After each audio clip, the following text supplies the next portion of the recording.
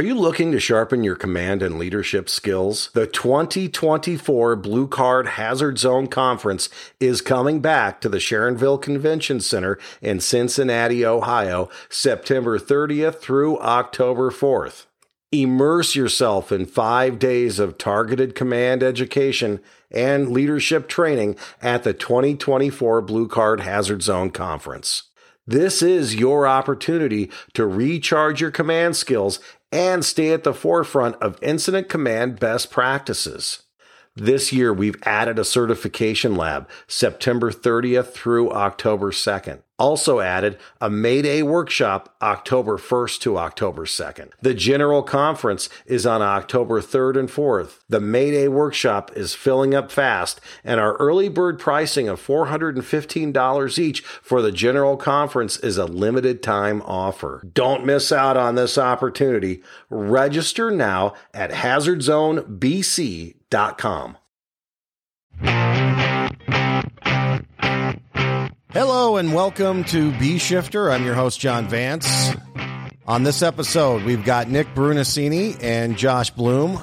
We are here to talk about some of the misconceptions surrounding Blue Card. Again, what it is, what it isn't. And if you're kind of on the fence and you have some questions, this might help you out a little bit. Always a fun discussion with these guys, so thanks for joining us for our discussion with Josh and Nick. Right, we're with Josh and Nick again, and right now we're going to talk about what Blue Card is and what it isn't. And we hear a lot of misconceptions out there on what the Blue Card program is, and people, I think a lot of times, who haven't been exposed to it, misrepresent it greatly. So let's start off with what is Blue Card based on and what drives the curriculum that we deliver to the students and the students take back to their departments. Blue Card basically was developed out of the recovery process from the Southwest Supermarket fire. So in that fire, Brett Tarver lost his life in at that point it was an offensive fire in a grocery store. So we come away from that. In fact, during my career with the Phoenix Fire Department, that was the only structural firefighting line of duty death during my career. So, I mean, that was, we had a very robust system. Now, if you go back in time and look at, we were the fifth or sixth largest city in the country. Well, if you look at the top 10 cities, and during my career, all of those cities had multiple LODDs throughout. So we were a little odd in that regard, that because of the fire command system we used, that seemed to offer a higher level of safety and survival for the firefighters operating within that system. So it came as a complete shock to us in March of 2001 when that wasn't the case, and Tarver ended up dying in that building. So over the next, the next 5 years, we did a forensic review of not only that fire, but the basic task level actions that we take at the scene of structure fires. And then we moved up from there with the kind of the organization we use to manage that. Well, my takeaway, and it was after, 2.5 years of looking at what happened there and what caused it, was there was no tactical level supervision. That's the reason that happened, is you did not have tactical bosses in place. And in fact, further validation to that point is after the initial Mayday was declared, because the IC had gone defensive, getting everybody out, they were reporting PARs. Tarver's company officer had reported a PAR probably 3 minutes before he announced this Mayday. So that Mayday triggered a rescue operation where they actually went in and they got their hands on Tarver. They were bringing him out, and he was disoriented from all the smoke he had breathed, and he had basically assaulted the crew that was trying to save him. He ended up running back into the building, into the back of the building, and dying there. So that rescue operation wasn't successful, and after about the first 5 minutes, other rescue, the firefighters that went in to rescue him started experiencing their own maydays. So there was a period of time for 7 or 8 minutes where you couldn't talk on the radio channel because of multiple requests for emergency traffic from the crews operating inside. We couldn't count after 36 in about a 5-minute period.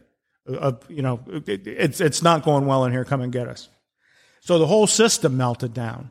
Well, you come back from that and think, okay, well, there's this, and you look at all those things. Air supply. If he would have just had more air supply, he would have lived. Well, okay, maybe, but maybe not. Maybe they all would have died. So, and the thing that I think as a fire department that really shook us the most is this all occurred about an hour into the fire. This whole cluster where everybody's in trouble in the building. So, and I was a BC at the time. Well, as a strategic and tactical boss, you're kind of looking at that thinking, man, most of these buildings fall down after 15, 20 minutes of having an attic fire of that size. And this one went an hour. And there were 4 or 5 crews in there. That's 16 to 20 Phoenix firefighters that are going to wear that roof on top of. Man, that's now we're talking about Granite Mountain. Yeah, the safest fire department in the country killed everybody one day. So that kind of discombobulated us. So it made us a lot more serious in our efforts to figure this out. So that they got control of that incident scene after just the training academy staff basically was driving home from work, heard what was going on the radio, went to Southwest Supermarkets, and became the tactical bosses plugging those entrances and exits in the front of the building and the back of the building. So that's where Blue Card came from. So we started looking at this in Phoenix, and at that time we had a very robust RIT operation. It was all going to be RIT. RIT's going to save everybody. So if somebody gets in trouble, we got this whole lymph system layover of firefighters and supervision that are going to save the day. Well, like I say, we had 4 or 5 RIT teams inside the building, and they were just fodder too. They have the same biological limits as the person they're going to save. So what we ended up doing was revising the way we do our business. So it changed the way we manage things a little bit. What it was is you had tactical level bosses that we plugged in. So in the department I came from, we would use BCs to fill those roles. Well, in the old days, you were taken away from a company officer, so there was some tactical offense that, hey, I'm a brosif and I can do this and that. No, you're a task level supervisor. You're not a tactical level boss. There's a difference there. You can be a steely-eyed killer still, but you aren't managing the attack position. You're just not in a place to do that.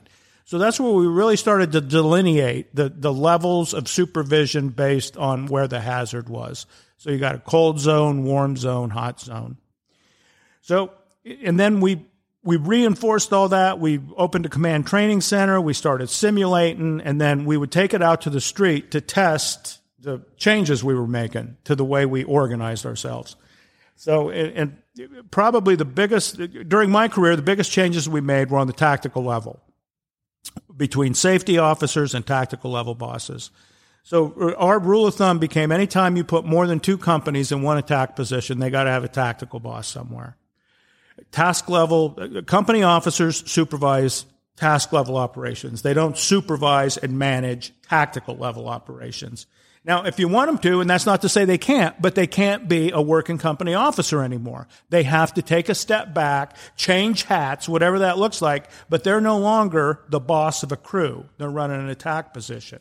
Just like an IC isn't going to go run an attack position. They stay inside the vehicle, they stay clean, and that's really what the tactical level does is it protects the strategic level from the task level at that point. If you allow too many task level operators and something goes wrong, they will overrun the IC and eliminate any strategic presence you have. The only way you can maintain that strategically is with tactical level interruption and supervision. That is Blue Card essentially. And then the way we react to firefighter emergencies. Like Josh said earlier, first of all, we eliminate them. We don't let them happen in the first place. We're doing everything right. And because they will happen. We're going into an imperfect world, man. It's an IDLH hazard zone, and shit happens in those. So you got to be doing everything right, because it'll reach out and grab you. Well, now the IC has a task level Mayday, not a strategic one like we did at Southwest Supermarket. It's going to kill everybody. So we have enough time to manage that, especially when you put on top of it, and this has been an acceleration of what I was doing in Phoenix since I retired, because during my career with the Phoenix Fire Department, we were never quick hit exterior offensive water application. It was all inside. Well, today we know that the most effective way to hit the fire is before you go in and knock it down. I mean, that just makes sense. The police it's like a flashbang, right? They did just, hey, we're here and we're going to kill everybody. No, they don't do that because they get killed themselves. So what they do is they knock the wind out of it and then they go in and clean up. That's what we should be doing in offensive operations whenever we can. We put the fire out faster. We have better results. It's safer for everybody. I mean, so that speaks for itself. So with those kind of changes, the way we captured that was within the Blue Card program. And this was going on during a competitive time. Because like I say, Tarver happened March 2001. Well, 6 months later, September happened of 2001. Well, that World Trade Center event brought us NIMS. Well, that was going to be the new solution for all IDLH hazard zones for the fire service, is we got NIMS now. And you thought, there's no strategy in NIMS. There's no rapid anything in NIMS. There's no firefighter safety in NIMS. So there was a little bit of confusion about what do we use here and what do we use there. So but we just kept going with Blue Card. Well, today, Josh has mentioned NIOSH, CDC, and the people that investigate these things, kind of like the NTSB does for the FAA when there's transportation accidents. Well, NIOSH is starting to, in these line of duty death reports, the solution you're starting to see inside these things is strayed from fire command and command safety now into Blue Card, because Blue Card's more the application piece of what fire command is. We've talked about it a little bit. The strategic decision-making model is, how do I make decisions when I'm operating up against an IDLH hazard zone? And Josh has said it 100 times. We need firefighters and ICs that can make decisions, because everything's a little bit different. Well, we use the critical factors to define those differences, and then that causes some kind of matching action to apply. And sometimes that's just staying out of its way. You know, if this thing's railroaded, we go to Redding, California, the Amazon warehouse, and they're going in to check the status of the sprinkler system, and 200 feet have flashed over up into the ceiling. We're in a different phase of the problem. You're not going to put that out. It's going to burn to the ground. There's nothing you're going to do. It's like trying to stop a hurricane. Not going to do it. So you get out of its way, let it do what it's going to do, and then you feed everybody. That's where we learned how to do that, is, okay, we're going to be here. Instead of taking attack lines and sneaking in the back, have some cold pizza. We'll sit around and we can tell lies to each other. So when we talk, Josh, about Blue Card, what's the big barrier that you see, or did you have something else? So I got some other pieces with what is Blue Card, because it comes up, because we hear people say, oh, well, we do Fire Command, we use the second edition of Fire Command, we do Volume 2, which is the Greater Phoenix area manual on how they operate. Blue Card is the training system for the book, second edition of Fire Command and Command Safety in ways. So we have a Firefighter 2 manual.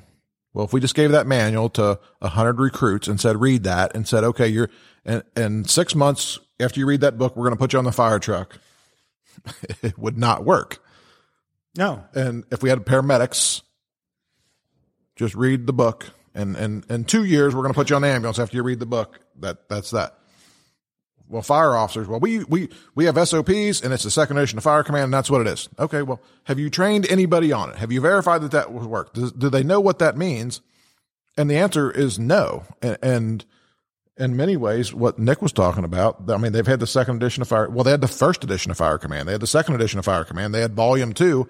But like, what does that training look like? What does that really mean? How do we do that? How do we tie it all together? Exactly. So Blue Card is the training system on the second edition of Fire Command. The book is simply education. You can read it. It's a reference manual. I can interpret it any way I want. In Blue Card, they get 40 hours of cognitive learning online. It gives them a basis. They come into class. They get evaluated. They learn some manipulative skills. They run simulations. They get to exercise it. And when they leave, they've actually done something and people are on the same page, and we can connect the dots and make it make sense at the strategic and tactical level. And then, as Nick said, organizations, after they certify people, they take that to the drill ground and you exercise it, and you run full scale exercises using the system that all references back to the second edition of Fire Command, which is simply the 8 functions of command. Well, it's even more pronounced than that. The Blue Card is Josh made mention of it, is the second edition of Fire Command was produced in 2000. Command Safety came a couple years later. Well, it's 2021. Blue Card is the most up-to-date version of the Fire Command program there is. In fact, there was a period of time where, well, the hell with the book. We're done with the book. We got the program, and we keep the program up to date, and that's the robust. Blue Card is, well, it's 20 years ahead of Fire Command with application to today's modern fire problem. So in fact, one of the things I want to do now that we have this building is finish the third edition of Fire Command, which matches with and supports the Blue Card program. So it will bring the whole thing into the 20s, let's say. One of the other things we hear from people as a barrier for them to get into Blue Card is they think they have to have a certain level on deployment. They think they have to have 5 engines and 2 ladders on every alarm. How do we answer that? Yeah, so it's command function 1. I mean, you can deployment and resources you can only do what you can do. And we don't get to decide about that. The community gets to decide about that. I mean, we can have some influence on that. You know, how many people do you have? How many trucks do you have? How long does it take to get there? What can you really do? How can you deploy all of that? But in the Blue Card system, we have the Houston Fire Department that's 4,000 or 4,500 people. And we have 1-station fire departments that have 4 people on duty and don't get mutual aid for 7 minutes. And I even asked myself a few times, like, what is going on? Why are we going there? And the fire chief at a couple of those places told me, well, you're here because of the strategic decision-making model. I need my company officers to understand there's 4 of you. If the kitchen's on fire, you can probably handle it. If it's beyond the kitchen, it's over. Do not go in there. It's going to burn down. And they wanted to have the tool to help people make decisions. So, Nick, I'm not sure when it changed, but actually the second edition of Fire Command, it is still in a different order. Oh, but in functions? But in Blue Card now, number 1, deployment. What does that look like? So how many resources do you have? How many can you get there? And that changed really because it's all over the place. If it was just the Phoenix Fire Department, it's pretty standard. But when we get out and the rest of the U.S. Fire Service with connecting to everybody, it's all over the place. Cross manning or, we have 4 people on the engine, but if the ambulance goes out, they only got 2 because 2 were on the ambulance. So, I mean, all of that matters and it changes a lot. Or maybe it's totally cross man that we're first emergency first, that there's only 3 people. And if it's the engine goes, the ambulance is out. And if the ambulance goes, the engine's out. So, I mean, people have to figure all of that out. And then are we in downtown and I'm going to get 5 engines and 2 ladders in 7 minutes? Or am I on an island somewhere where I'm going to get 2 companies and it's going to be 15 minutes? So, that's that deployment piece, which is, the number 1 thing we should be looking at. Like, we can only do what we can do with what we got. All your capabilities hinge upon your staffing. Your service delivery capabilities are a product of your staffing and your response time, period. Well, if you respond to a fire in a large warehouse and you've only got 6 on-duty firefighters, it's very limited what you're going to do there. I mean, just by nature having 6 people and such a basket full of problems you have to address. Let's take a quick break. Enhance fireground leadership with our critical thinking and strategic decision-making class designed to strengthen incident command through the functions of command and foster a safer, more effective decision-making process for fire service professionals. The only critical thinking and strategic decision-making class at the Alan V. Brunacini Command Training Center in Phoenix, Arizona is May 22nd and 23rd. Sign up at bshifter.com.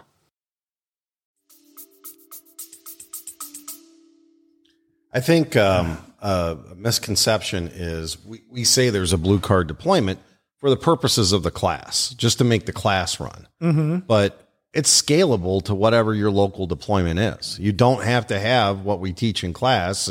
It's, again, back to that strategic decision-making model. You're making better decisions on the scene based on what you get on the deployment package. And that gets fixed. You know, when somebody shows up to an instructor class, that gets fixed immediately. And they're like, oh, that's not what we thought this was. And it's like, well, yeah, because you're hearing from everybody else. Well, come find out for yourself what it really is. Yeah. And come find out for yourself, if you haven't already realized that it is industry best practice, and that's where it is headed to, and that it's referenced back to, well, NFPA 1561 references the 8 functions of command, evaluation of critical fireground factors. Look at the most recent LODD report that was released that happened in a building fire, where it has the blue card strategic decision-making model slide in it. And then there's 17 recommendations that specifically reference blue card or the second edition of Fire Command or command safety of what steps we should be taking. And I don't want to get on a ramble on this and bring it all up again, because I've already brought it up twice on the other ones, but we always want to jump to the task level shit that feels really nice. And it's like, look what we bought, and it's really nice. And that is not the problem. The hose was the problem. The air pack was the problem. The radio was the problem. The turnout gear was the problem. The whatever it was the problem. That ain't the problem. It's decision-making is the problem, which is this system. There's the strategic decision-making model, which is a huge component of this program. And with that, the strategic decision-making model includes evaluation of critical fireground factors, always doing the 8 functions of command. And one of the 8 functions of command is, how many people do you have? How many resources do you have? So it all ties together. It's a system. When I went to work for the Phoenix Fire Department in 1980, we were already using concepts of fire command. It was pretty much the Ned and the First Reader edition was out for our fire department, and then it became a book in 85. So it becomes a book in 85. It gets revised in 2000. We had critical factors. My dad put critical factors in the first one. That's what it was built on. So reality. This is the reality. You have to stop long enough to figure out what's going on so you can take the right action. And then further along, there was a risk management plan. And this is how much we can risk ourselves. So if there's something we're saving, you can take a risk. But if there's nothing we're saving, don't take a risk. So we had that. And then you had the tactical priorities, which was the job list. You know, we're going to go in and rescue and do fire control and property conservation and all those things. And then you had the overall incident strategy. You know, so if it's offensive, that's going to be around a search. If it's defensive, that's around fire control, yada, yada. Even in 1980. We didn't have a strategic decision-making model until the 2000s, late 90s, 2000, because the dummies teaching tactics needed a decision-making model to figure out why we were doing certain things in certain places. That's where it was born. So we had it a long time before we figured out this is the way that you have to structure this so us B-shifters will understand it all the way. So, and what that did is that started giving you the tools you needed to eliminate doing stupid shit on the fire ground. So you would get to a fire in a warehouse, the Southwest supermarkets, when you're blacked out completely on the inside saying, how are we going to get an all clear on this, baby? You're not. We're not going to do search and rescue in there because it's impossible. It doesn't work. So when you sit in a classroom, and, well, we have to because we're their last best chance, bro. So to that, the other thing that we hear, and we had a chief who signed his folks up because he thought we were telling people how to ventilate and what they can do with their ventilation tactics. Do we really care about that? Yeah. So, I mean, we're not going down that path with people because this is a model that's really strategic and tactical. And there's other people in our industry, UL, NIST, that are doing those things and releasing that data to our industry. And we tell people, just go look at that. Make your own decisions, right? There's a time and a place to do things. You have to decide what you're going to do, how you're going to do it, how many resources you have. What does that really mean? Do you pull an 1 3/4 line? Do you pull a 2.5 inch line? Are we doing positive pressure attack? Do we set up a fan? What do we do? So when we get that question about this whole ventilation piece, this is nothing new. One, it has to be coordinated, which we generally don't do very well with, but this system helps with that. And two, coordinated, and pretty much so, well, not everybody's saying it, right? Ventilation does not equal cooling. So that's you can go to UL NIST. That's not us. Go to UL NIST, look at that. And, then make your own decisions for that. I mean, do you use foam lines? Do you not use foam lines? Do you use smoothbore nozzles or combination nozzles? I mean, everybody's got to make their own decisions about that. That is not our system, and we don't really go there with that. We just reference them back to another industry best practice that's being funded very well by the federal government in grants, and has experts and people from fire service from Boston to LA on those groups that are coming out with some reports. We tell people, go read that part of that. Make your own decisions about what you're going to do with those things. We have a system that helps people to make some decisions, but when we get to some of that task level work, we have to reference them back to the people who are studying that and releasing the reports, and where's that data. We're not getting into the weeds, if you will, on that. And I mean, we did take a big rap on that no vertical ventilation, and you can't do this, and you shouldn't do that. And, I've heard that Blue Card's against smoothbore nozzles because they said something about in a class that I went to that you should use the combination nozzle because you can do hydraulic ventilation. And it's like, we don't get into the weeds on all that. We put out some fact stuff. We have information from UL and NIST that we share. It's not ours. I mean, it's really government property, I guess, or UL NIST's property, which is really everybody's property because it's being paid for by the federal government. And we say, this is what's out there. And then if you want to know more, go look at it. Go to all the websites. They just updated all their website stuff, and it's that much better. So if you want to know about any of those things, go there. But I mean, we don't get into the weeds on that. A Blue Card IAP is built on best practices, period. So, and this is no different. So there's not a whole lot of vertical ventilation clips in the program for that reason. We started off that way, but it kind of turned. See, and that's no different than like if you're responding code 3, you should not go through red lights at a high rate of speed.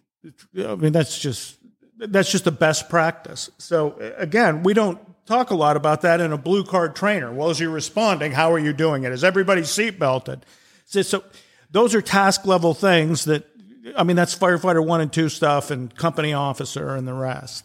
Best practice. And we keep saying we want thinking firefighters. We're giving you tools to organize your knowledge so you can apply that knowledge on the fire ground to make tactical decisions. Yeah. Absolutely. I mean, there's no question about it. I mean, if you're going to be vertical, if you want to do vertical ventilation, you need very tight coordination with the crews on the inside with the tack lines and crews on the roof. You better be managing your thing. This ain't a race where I get to get there first and I'm going to cut the roof off and show you how great I am. See, that's some of that causes that. So, and a lot of times when you crawl down and start arguing with people about this, it's like getting in the mud with pigs. You're like, no, we're just going to stick with best practices, and this is what we're going to do. We're going to put the key to a blue card fire attack is based on water application. That's through history, all of our apparatus is designed to move water for a reason. And that water application supports human life and any possible rescue. That's something we do assert, right? You can find it in all kinds of tactical books written by chiefs all across the country that when you put water on the fire, everything gets better. Yeah. You can find the statement written by people that says, if we just put water on the fire, we might not have to jump out of the windows. Mm-hmm. Yeah. So, I mean, that's what it comes down to. And we're in no way saying that we don't search. I mean, we support that 100%. Places that have beds in it, we 100% support that.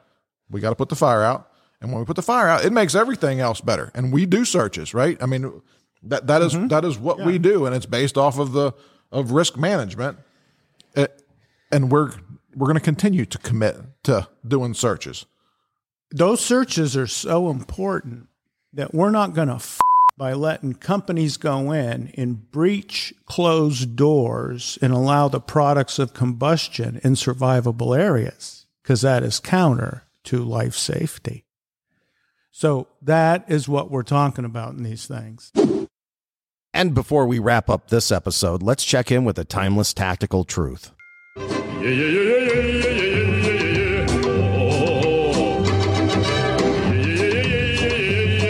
All right, new segment here on the podcast. I'm going to shuffle the deck. You guys don't know what's coming up here, and I'm just going to get your thoughts on it before we go. This is a deck of timeless tactical truths written by Alan Bertocini, kind of what everything is based on, and you can pick up these cards. I think we have some of these cards available probably at the store. Mm-hmm. So here we're going to shuffle, and I'm going to randomly pick out a card, and I just want your thoughts on it before we go. What I got here was the eight of clubs. Confirm command assumption as soon as you arrive, and then act and sound like command on the radio. Let's talk about that for a second, because we can hear radio traffic all the time of scenes completely out of control where someone isn't acting like command, right? What's your thoughts on that? Yes, I mean, I think people are thrown into positions that they maybe shouldn't be in or aren't trained or educated to be in. So that's a piece of it that we got to fill the seat today. So let's throw somebody in there. So when we look at big systems, ICs, battalions, whoever it is, whatever you call them, arriving that's going to be in that position should be trained and educated to do that job. Not just you were voted in and now you're a chief. And when you pull up, you got the white shirt and you're in the car today and you're in charge. But this is the first time you've ever run a fire. This is the first time you've ever been in the position to make any decisions. Shouldn't be the first time. The real one shouldn't be the first time. We don't do that with paramedics. We don't do that with the airline industry. The first time you're going to fly to California, it's not the first time that the pilot flew an airplane, right? It's like, the pilot fell out, so get the baggage handler. Yeah. Get him up here. Yeah. We got to get this baby up in the air. Got to get this baby up in the air. So I think that's a piece of it, but we have to keep practicing and exercising and get people comfortable in that position. And I think far too often they're not. They've had no training. Fireman today, company officer tomorrow. 2 years later, company officer goes to captain of the station. 3 years later, they took a test. Now they're battalion chief, never rode in a spot.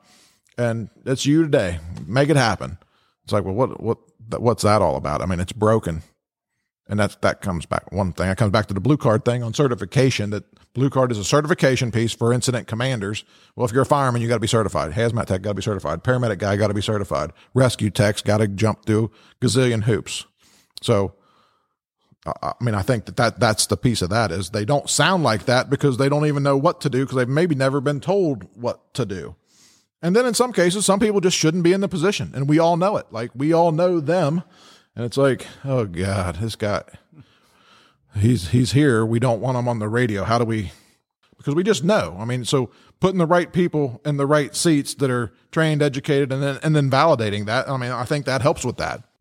I've had captains that when the tones drop, they run to the bathroom and have explosive diarrhea. Seriously. That is like every single time. John, we see it in the CTC lab, and they're like, do I have to be battalion 1? And it's like, yeah, it's a simulation. We're teaching you what to do here. Yeah. And they come out and they're like, holy shit, I was nervous as hell. And it's like, I guess that's good, but we're teaching you what to do here. You shouldn't be nervous. We're going to do this until you get it right and you feel comfortable with it. So it's like, what's going to happen when this guy's sitting in that car making a decision? It's like, holy shit, this is it's crazy. Not going to go well. When we first started simming, you had like seasoned ICs, company officers done very well with the working everything. And you put them in a simulator and you could see them. They'd start to get tight and they'd start genuflecting and they're twitching. And you ask them later on, why do you do? What's going on? They said, oh, those son of a bitches are judging me. And that's what it is. You have to perform in front of your people. It's almost like a game you're playing. So it puts an undue amount of pressure on them. And it's different than like the incident scene. They said, that's simple. That's somebody else's problem. We get there, we do the best we can. This thing, you got to be perfect almost. Mm-hmm. Well, and we were implementing a kind of a refined system where you had to have a certain amount of training to get to certain spots, but still you had the same thing. Some people were better than others, and that's just part of life. I mean, you look at paramedics that go through a paramedic program. They all graduated at the end, but if we're sitting at a table and you give me a list of names, no, this one, not this one or that one. And that wraps up this B-Shifter. We really appreciate you listening. If you liked what you heard, please subscribe. Tell your friends and coworkers about this little podcast. Helps us out, getting the word out. If you have any comments for us, my contact information is in the show notes. Until next time, thank you so much for listening, and please be safe.